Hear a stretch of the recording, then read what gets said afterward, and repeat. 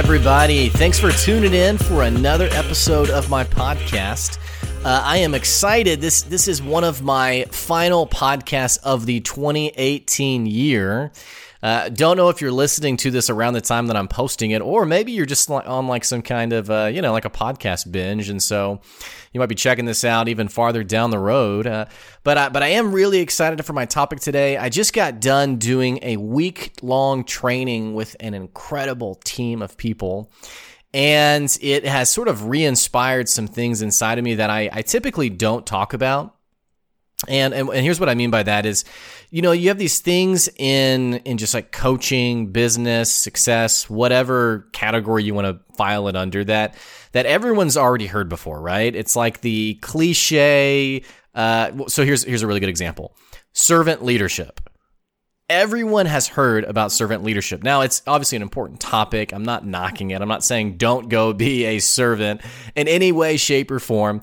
But when we talk about servant leadership, that is often things that people will, let me put it this way. I often see people kind of roll their eyes or groan where it's like, yeah, I know, I get it. So in this training I was doing with this team, I was talking about this concept of trust and like, what does it mean to really trust the people you work with?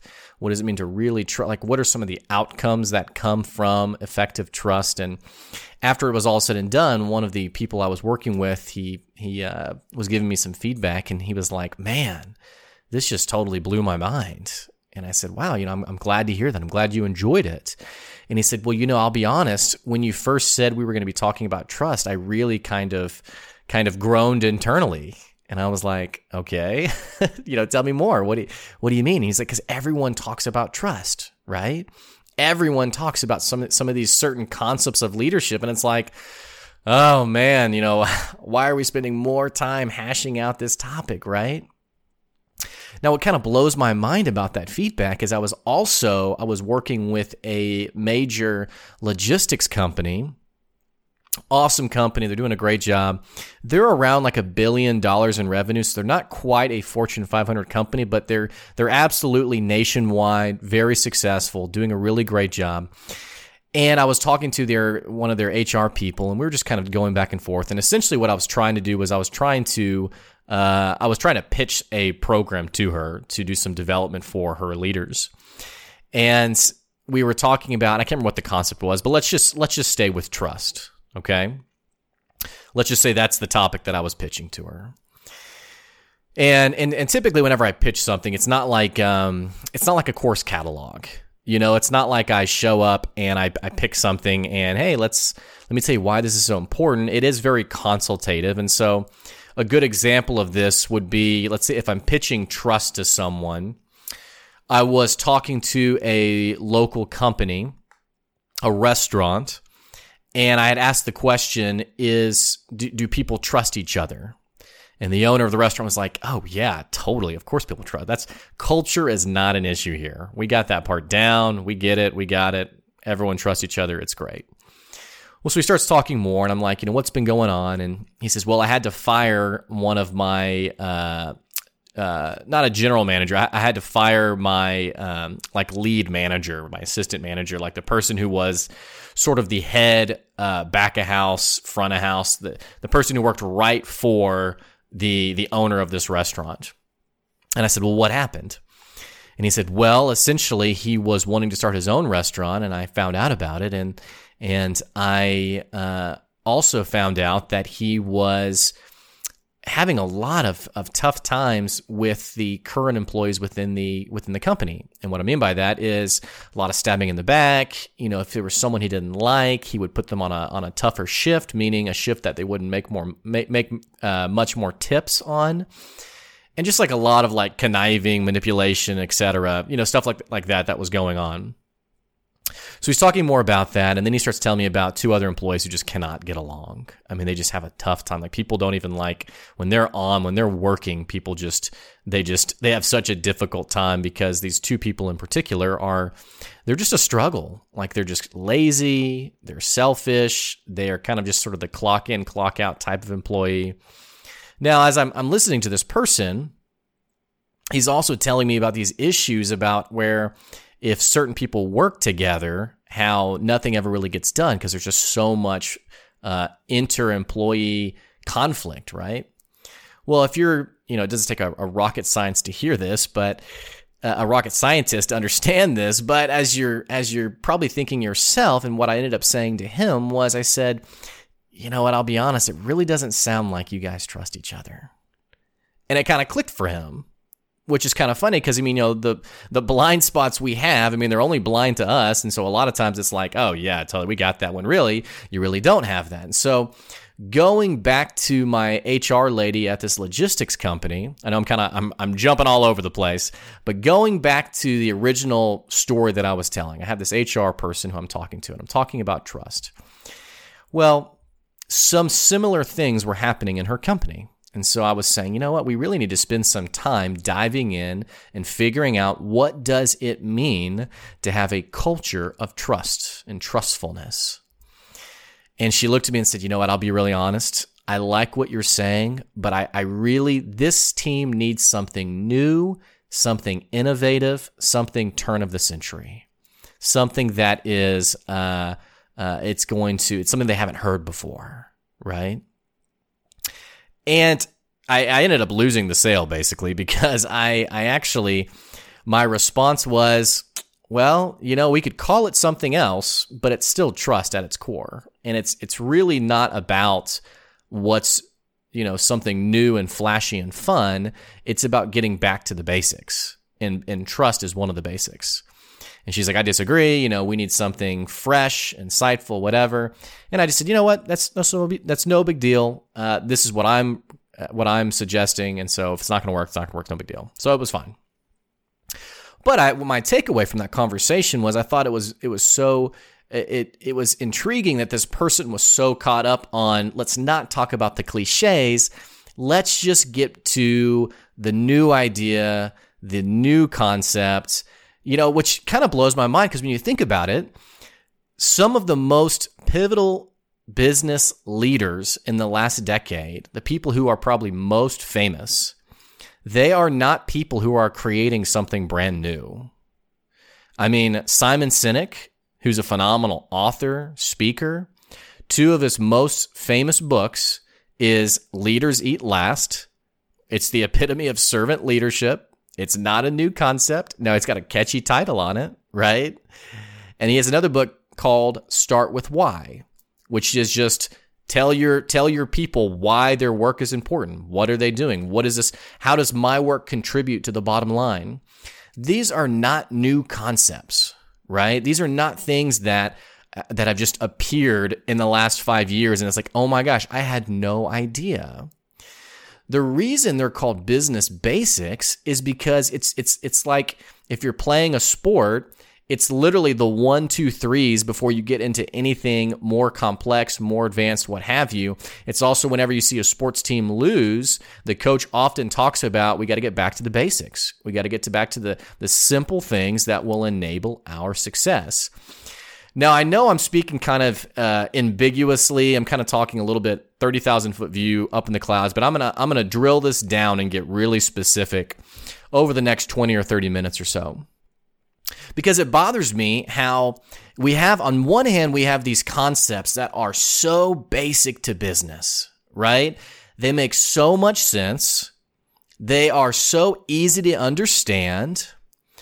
But when I work with companies, and I don't even mean just small companies, when I work with like a Fortune 500 company, some of the issues that they're having, it is absolutely these basic concepts. It's not, now obviously it's on a grander scale, or maybe it's like on a more complex set of circumstances, right? I mean, you have 250 employees to navigate this with rather than maybe a team of 10. So it absolutely is, I'm not saying it's simple, but they're called basics for a reason, right? So here's a really good example. I was working with one Fortune 500 company. You had a set of employees who they were essentially the drivers for this logistics company. This is a different logistics company than the one I was talking about earlier. You have these drivers who the average age is like 46, 47, 48. You have some who are as old as 60 years old. And then their managers, the driver managers, are typically right out of college. So you can already kind of imagine what some of the hiccups that are happening in this organization. You have managers who are coming out of college who they've never managed before. They have no idea how to manage. And one of the most common mistakes I see in new management is people who think that their job is to be a parent. Their job is to parent their team. Their job is to be authoritative. Their job is to micromanage. And so, as you can guess, you have a team that ends up with a pretty toxic culture because you have a 60-year-old who frankly knows the ins and outs of the job better than this manager does. And the manager is chastising them, getting after them, asking them to do things that aren't realistic. A good example of that would be like, a driver terminal in New Jersey, and the driver's boss tells this driver to go deliver a load in New York City and to be back in 45 minutes. Well, it's not going to happen. And every driver in that area knows it's not going to happen. They know you're going to need 2 to 3 hours. But the manager's never driven that route before, right? And so, like I said, it's like, just get it done. Just make it happen, right? And so the driver ends up getting pretty frustrated. And I don't want to get too off message here. All I'm communicating is that there's some really simple concepts that, for whatever reason, are just so hard for certain people to understand. I remember one CEO who I was working with him, and he was talking about his employees, and I actually got to witness an interaction between him and his employees where he just flat out yelled at his employee. It was almost like being belligerent. It was like almost like harassment. This guy was he lost his mind and chewed this person out over something that really wasn't a big deal. And so the basic concept as we were talking together and as I was coaching him was, hey, maybe if you don't yell at your employees, not only will they respect you more, but they will actually enjoy working here. And so they'll actually be more productive. They'll actually put more money in your pocket because rather than waking up feeling an agonizing burden of, oh my gosh, I can't go work for this person. How do I take a 2-hour lunch break? How do I stay out of the office as much as possible? Instead, you'll have someone who wants to work for you. They'll want to put in the time. They'll want to be around you, right? But it's amazing how these simple concepts, people don't get them. And I'm not even saying this I'm not saying it arrogantly. I'm not saying it condescendingly. I'm not saying wow, I'm so smart. Look at me. Because even you as a listener, as you're listening and hearing, don't yell at your employees, you're probably thinking, yeah, check. I got it. Easy. Hey, tell your employees why their work's important. Check. I got it. Hey, give recognition to your employees. Check. Yeah, makes total sense. And yet, these things, as they play out, become so complicated, and more often than not, we're finding leaders who are incapable of doing some of these simple things. And really, one of these simple things that I want to focus on today, it's something that I've been really passionate about over this last week because I've been working with a team of people who are younger, in their early 20s. And it's just night and day different with leaders who I work with who were in their 30s, 40s, and 50s. And the difference is it's around this concept of identity. And that's really my message today. It's if you get nothing out of I think the last 15 minutes was just my rant on people who are incapable of being leaders. If you get nothing out of today's podcast, my encouragement would be that you find out your identity, that you secure your identity, you develop your identity. And I don't even mean, I want to be careful to say your identity as a leader, because that prompt often, it leads people to think about, who am I at work versus who I am at home. I don't even want to make that distinction. I didn't want to go that route. I want to encourage you to identify your identity as a person, because that is then what's going to be exemplified when you lead.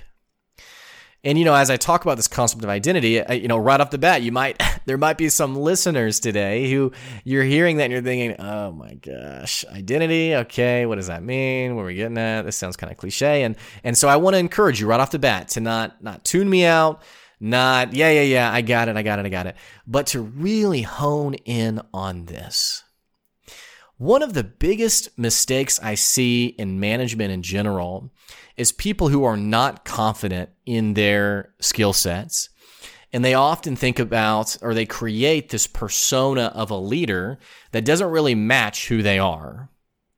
Here's what I mean by that.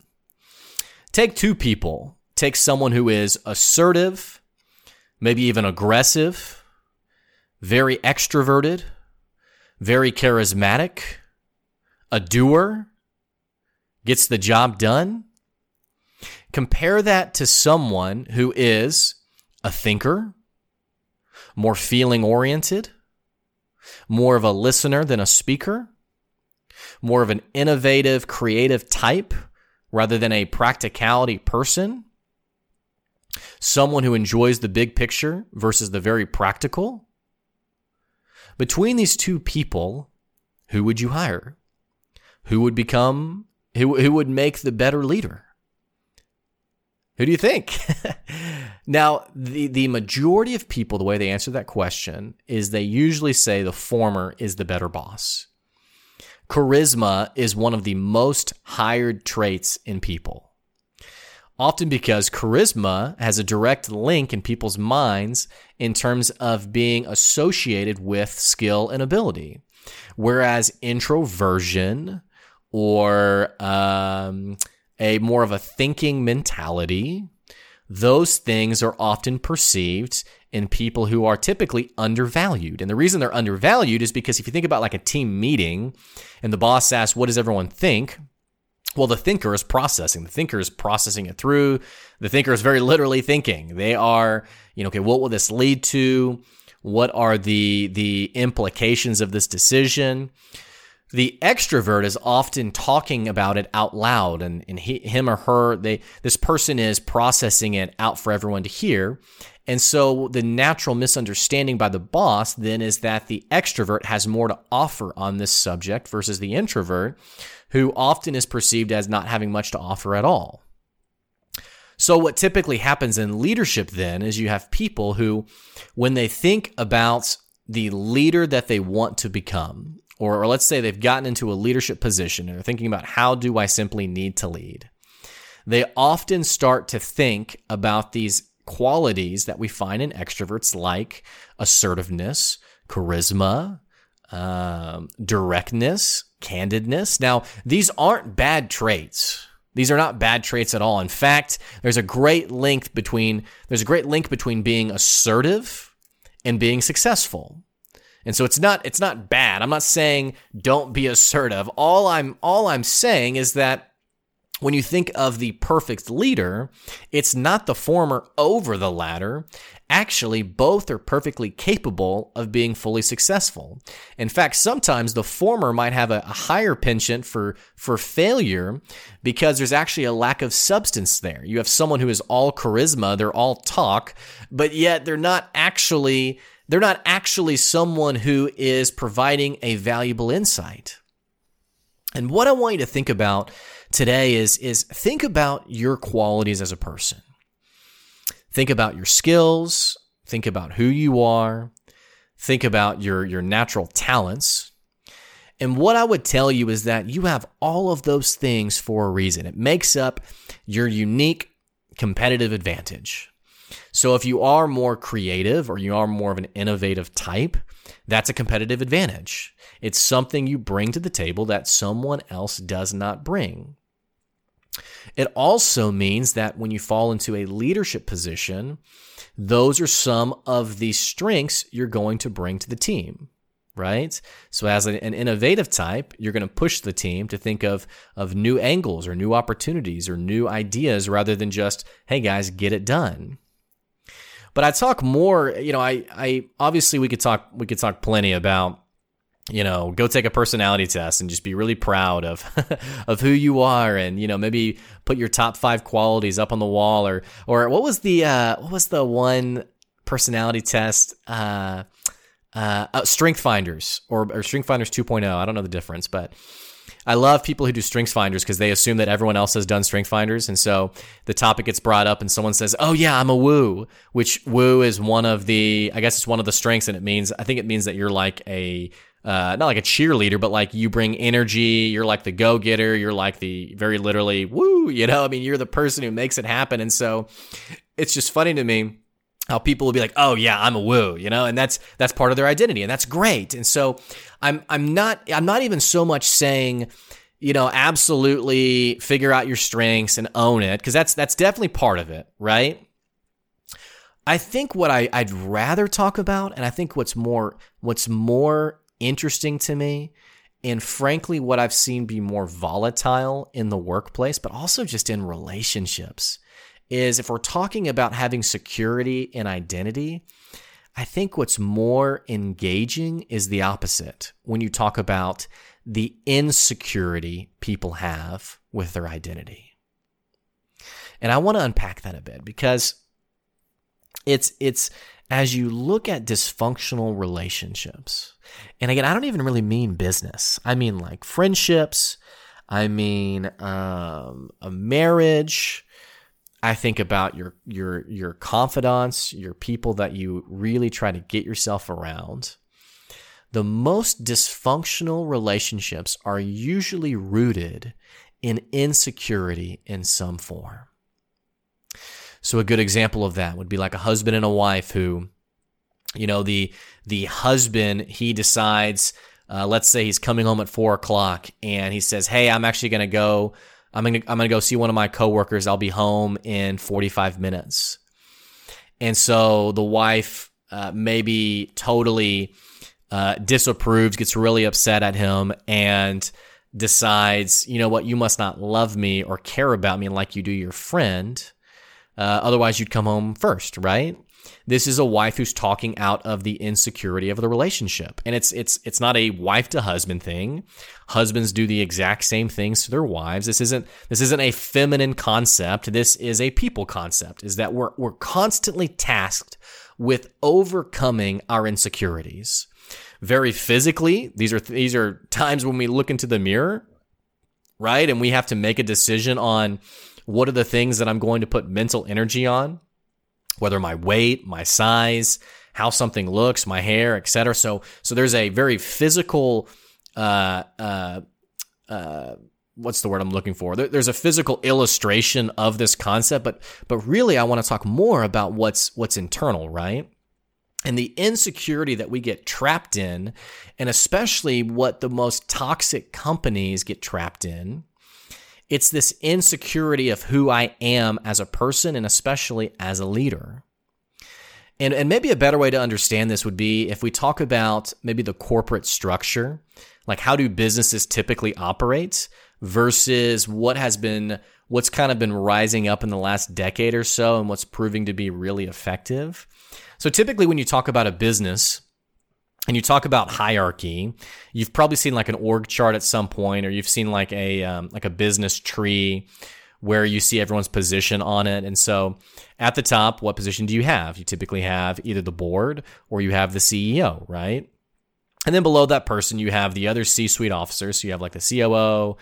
Some companies, if they're big enough, might have a CMO or a CTO, or most companies, though, are going to have a CEO and a COO if they have C-suite executives at all. And the CEO is the chief executive officer. They're making a lot of the big decisions.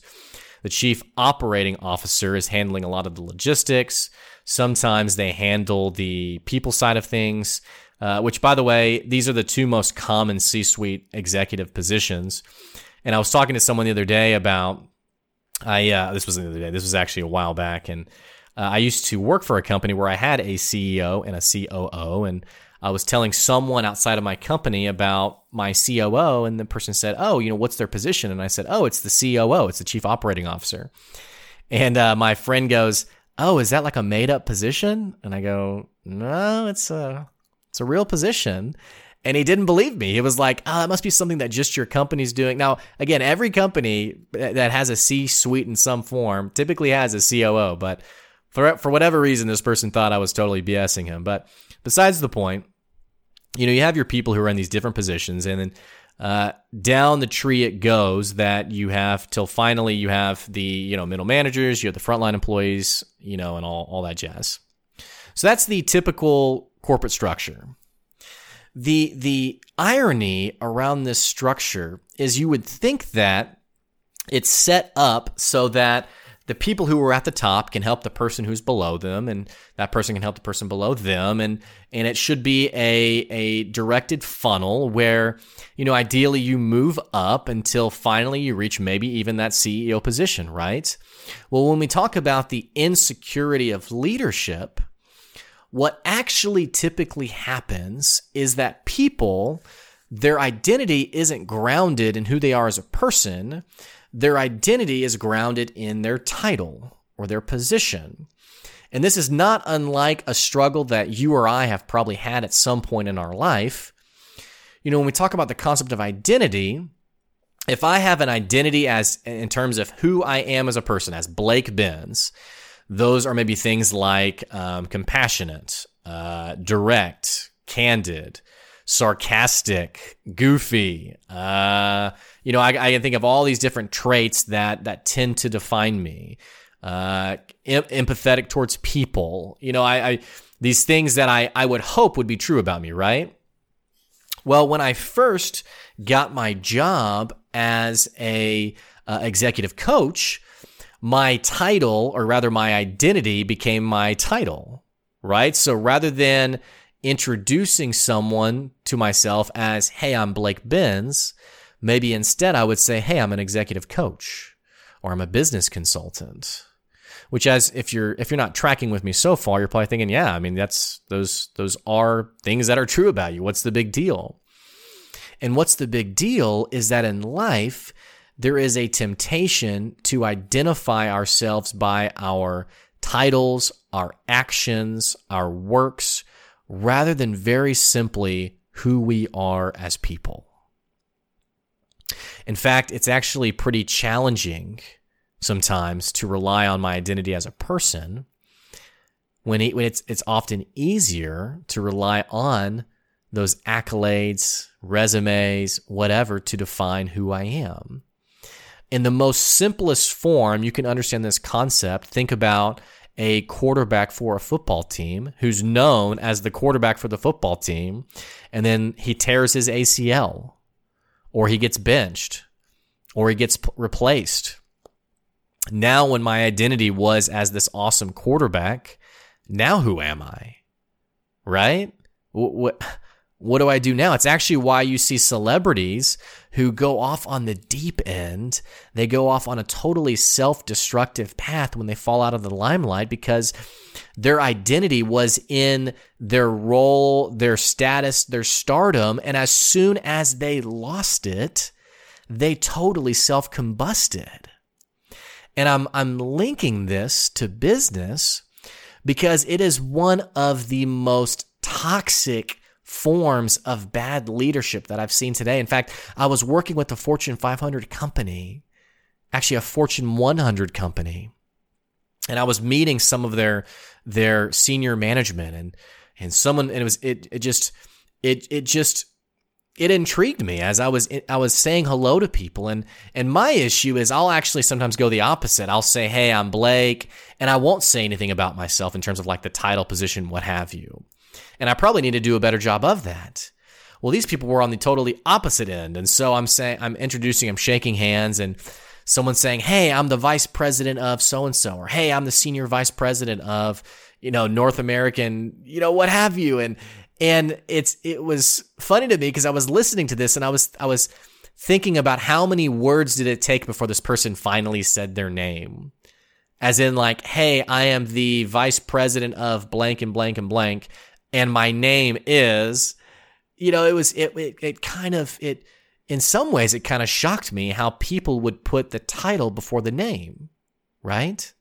I mean, imagine if and I don't know, I can't see who listens to my podcast. I mean, I know I have about 300 people, so I can't listen. I mean, I can't see exactly who these people are, but I imagine if you don't know me, let's say next week you ran into me and you met me for the first time. I would guess it might be a little off-putting if I shook your hand and I said, hey, I'm an executive coach and a business mentor and a business consultant, and I'm Blake Benz. You might raise an eyebrow, right? You might be like, yeah, okay. But that is actually what I see people do, right? And so the title, the position, what have you, suddenly that becomes the competitive advantage rather than very simply who I am as a person. So I'm not Blake Benz. I am, business coach, however fancy, whatever thing I can think of. Oh, and I'm Blake Benz.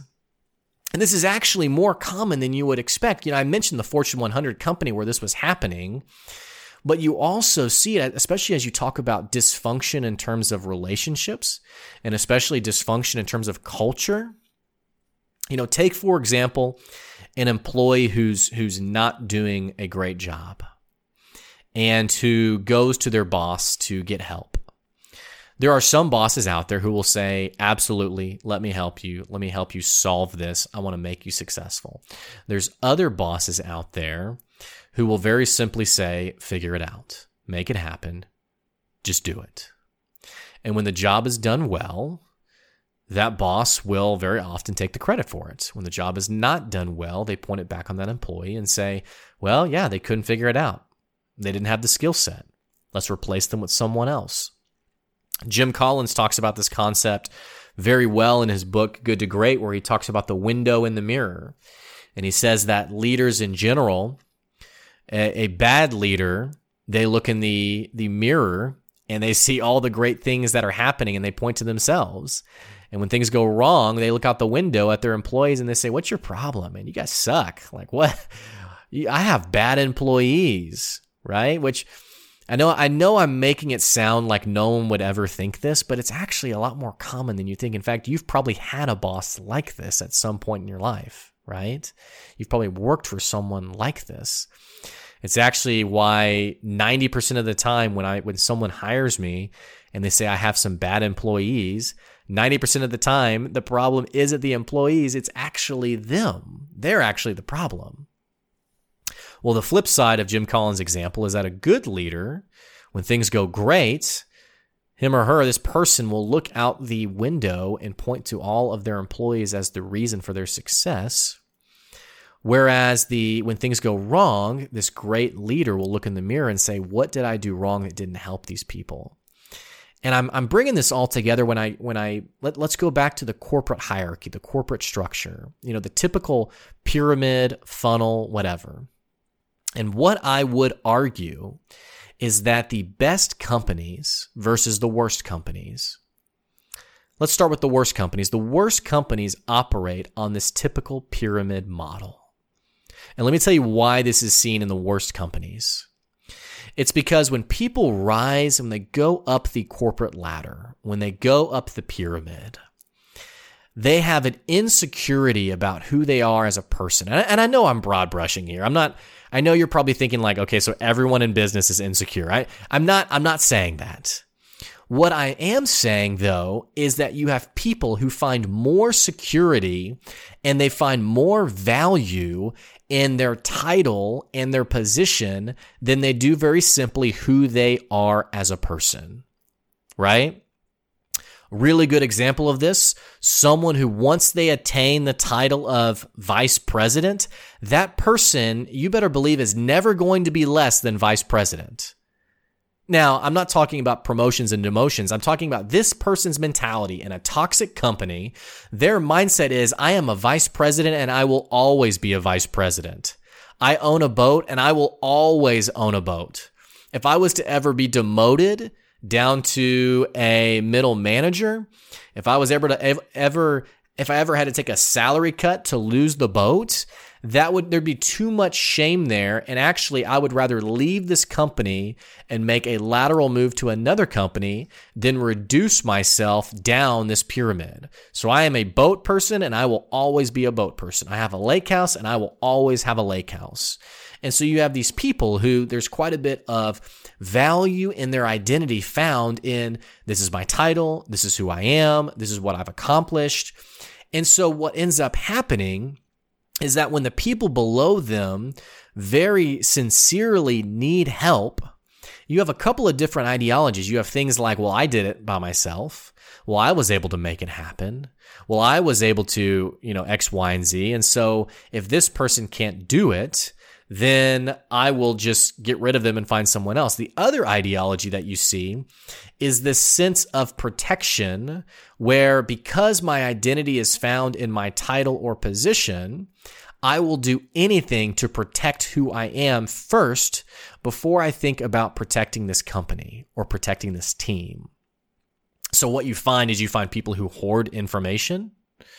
You find some people who, and here's what I mean by hoard information, they're unwilling to give the full details. So if you've ever been in a meeting and you've asked a question and your boss has said, well, I can't tell you that, sorry. And you find out it was information that was there was nothing incendiary about it. There was nothing interesting about it. It was just like, well, I can't tell you that.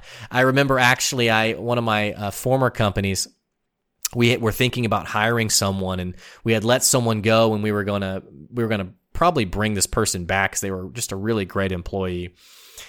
And so I was talking with the SVP, and I said, "Yeah, so what's the plan? Are we going to bring this person back?" "Ooh, man, Blake, I really can't talk to you about that kind of thing." Oh, okay, cool. And then I got into a conversation with the CEO, and the same conversation came up, and she goes, "Yeah, of course we are. Yeah, totally." And I go, "Oh, well, I didn't think you could tell me because of the SVP." And she goes, "Yeah, I don't know why he said that." And not that this person was, manipulating me or, I think it was just someone in the moment who thought, oh, I probably shouldn't mention that. But you do see it, though, in a very negative way in a multitude of companies where you have people who they think that their value is in what they know rather than what they can freely offer to their coworkers. In fact, I was working with one guy, I was coaching a guy, and in our first coaching session, he said that he was very wary of what we were going to talk about and just me as a person. And he's just very mistrusting. And I remember as we were talking, I said, let's get it out there. Tell me what's going on. What's your apprehension? Like what's happening? And he said, well, my last coach told me that I needed to basically help as few people as possible, because if I'm open with helping people, if I share knowledge, that is going to make me replaceable. And so what ended up happening was it actually made me have these really surface level relationships with my coworkers where now, I'm not trusted. Now people don't want to work with me. This person had very literally been given some very bad advice, right? They were coached by someone who absolutely agreed with this concept of your value is in what you do and what you know. And if I can get even more literal, a lot of what I'm talking about, I was Donnie Smith, he's the former CEO of Tyson. He was the CEO of Tyson for 7 years, all the way until 2016. He inherited Tyson in 2009 when the market had just totally self-destructed. And I was having a conversation with him the other night. I had this team out from Indianapolis, and we were talking things through, and it was a team from the ag industry. And so Donnie Smith, who used to work for Tyson, he's retired now, was really kind enough to come out and share some concepts with this team. And I was just listening, and it just kind of amazed me, some of the concepts he was talking about, and how this very concept, how it was exemplified in Tyson and has been seen in Tyson even over these last few years. Now, if you're not familiar with Tyson, it is, if you eat chicken nuggets, at any given point, you've probably had a Tyson chicken nugget. If you go to McDonald's and order chicken nuggets, those are Tyson chicken nuggets. And so he was talking about when they inherited Tyson in 2009, when he inherited it as a CEO, they were about to self-destruct. The economy was terrible. In fact, they were $30,000 away from Chapter 11 bankruptcy. Which a lot of people don't know that. Can you imagine a time today where Tyson, it's 2018 right now. Can you imagine, it'd be 10 years later, us saying, yeah, remember when Tyson was around? What? So they were $30,000 away from Chapter 11 bankruptcy. And when Donnie Smith inherited this company, the long story of it is that he took the company to 5 record-breaking years. more revenue than they've ever had before. And when he talks about how he did this, he starts with this conversation of culture, but especially this corporate pyramid that he essentially flipped on its head.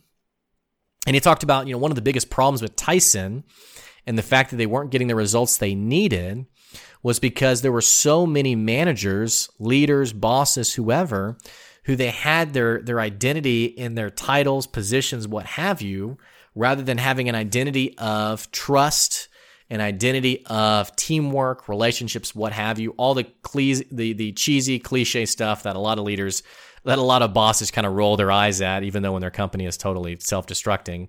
These are the things that Donnie started to incorporate. And I mentioned about 10 minutes ago, there's really two structures that we see in business. There's the typical corporate structure. The other structure that worked well for Tyson and brought them out of bankruptcy was when you flip this pyramid on its head, and now the CEO, their job is no longer to lord over the staff. They're now at the bottom, and their philosophy is, how am I removing obstacles from the employees that I'm serving? And now my identity is less in my title. My identity is more in the fruit that I'm producing in other people, meaning the people that I'm actually making successful. It sounds super cheesy. It sounds totally cliche. It's like, yeah. Servant leadership, I got it. And yet, we see a major Fortune 100 company break their own revenue records 5 out of the 7 years that Donnie Smith was a CEO. And what's been shocking is that after Donnie Smith retired, the new guy who came in, who was like, I don't believe in any of this crap. I don't believe in this servant leadership stuff. Let's get back to the typical corporate structure. You see the stock value has totally collapsed. And that person is no longer around. That person only lasted 18 months on the job. And now the new CEO is like, yeah, let's get back to that Donnie Smith stuff we were talking about. So there's a merit in understanding your value as a leader. And if anything, if you've been listening this long, I don't know if this is making sense or not, because typically whenever I record a podcast, I usually have, I do it all in one take, but I typically have a set of notes that I have very important points that I want to make sure I hit, and I want to make sure it makes sense. But in this case, man, I just turned on the microphone and I've just been talking, right? And so I hope this is making sense. But what I want to encourage you is if you want to be great, if you want to be great in the sense of a leader who has impact, a leader who has influence, if you want to be remembered in a way that is actually tangible and valuable, your value as a leader is not in what you do or in your title or even, frankly, what you've accomplished. Your value as a leader, it's coming to terms with who you are as a person and using that as your competitive advantage to impact as many people as possible. I very literally mean that because when you talk about impact, when you talk about legacy, when you talk about what you're remembered for, it's actually never in the titles or positions. I mean, tell me who's the CEO of General Mills? Tell me who's the president of Ronald McDonald House? You have no idea, because it's not the title that matters, right? But when you talk about people who've made an impact on you, you can very easily point to the people who are very tangible, who are close to you, right? In the same way, I'll never forget working with a guy who was the GM of an Audi dealership. And he was talking and kind of bragging about all the cars he had sold over his lifetime. I mean, that's what his identity was in. His identity was very literally in a numerical amount of cars sold. When you ask who is, let's just say his name's Craig. If I was to ask who is Craig, he would point to, 80,000 cars over his lifetime, or however many cars that would be. If you're listening and you're a car salesperson, you're probably either thinking, that is totally an astronomically stupid number, or, wow, how'd you know that? I just guessed. I just said some random number. Well, so his identity is in that number of cars sold. And so the hard conversation becomes, Craig, no one cares. no one cares how many cars you've sold. You know what I'm saying? It's like in the quarterback who was the homecoming king, and now he works for a gas station, and he still talks about, and Donnie made a joke like this, but you're 40, let it go, move on. So we find ourselves often putting value in things that we want to define us, but that have no substance whatsoever. And so going back to my original point of what I was talking about, whoever you are as a person, it's time to get some security around that. Your competitive advantage is very literally your unique assets that make you very literally who you are. Those are the things to hedge your bets against. Those are the things to use whenever it comes to making an impact, right? And so me talking about myself, my competitive advantage actually isn't my title. I'm a coach. There's a million coaches out there. My competitive advantage, what I find my identity in, is my desire to see people successful, which you'd be shocked, not all coaches see it that way. There are some coaches who the worst part of their job, as they would say it, is the actual coaching piece. I know it sounds nonsensical, but that's the case. And so that's something for me to find my value in. I like to listen to people. I like to encourage people. I'm a strategic thinker. I'm a doer. And really finding my security in the things in terms of who I am, that will make me the most successful, productive form of me. I can't be somebody else, right? I can't make my identity be what someone else is, right? I remember I had a boss who he was very direct, very candid, very abrasive. In fact, he would make people cry. And that's how tough he was.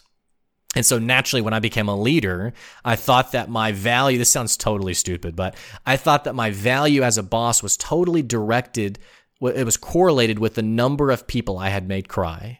And so if I wasn't brutalizing somebody, I was being ineffective as a leader. And it wasn't until later that I figured out, you know what? And I am a candid, assertive person, but I'm not that brutalizer. And it wasn't until I realized, you know what? Somebody could never shed a tear around me, and that would be okay, before I finally started getting results in my leadership. I say all of this to encourage you to find security, find your identity, and very literally the person you were created to be, and the impact you can be having on other people. The things that will naturally tempt you and attract you in terms of your identity will be things like title, position, results, money.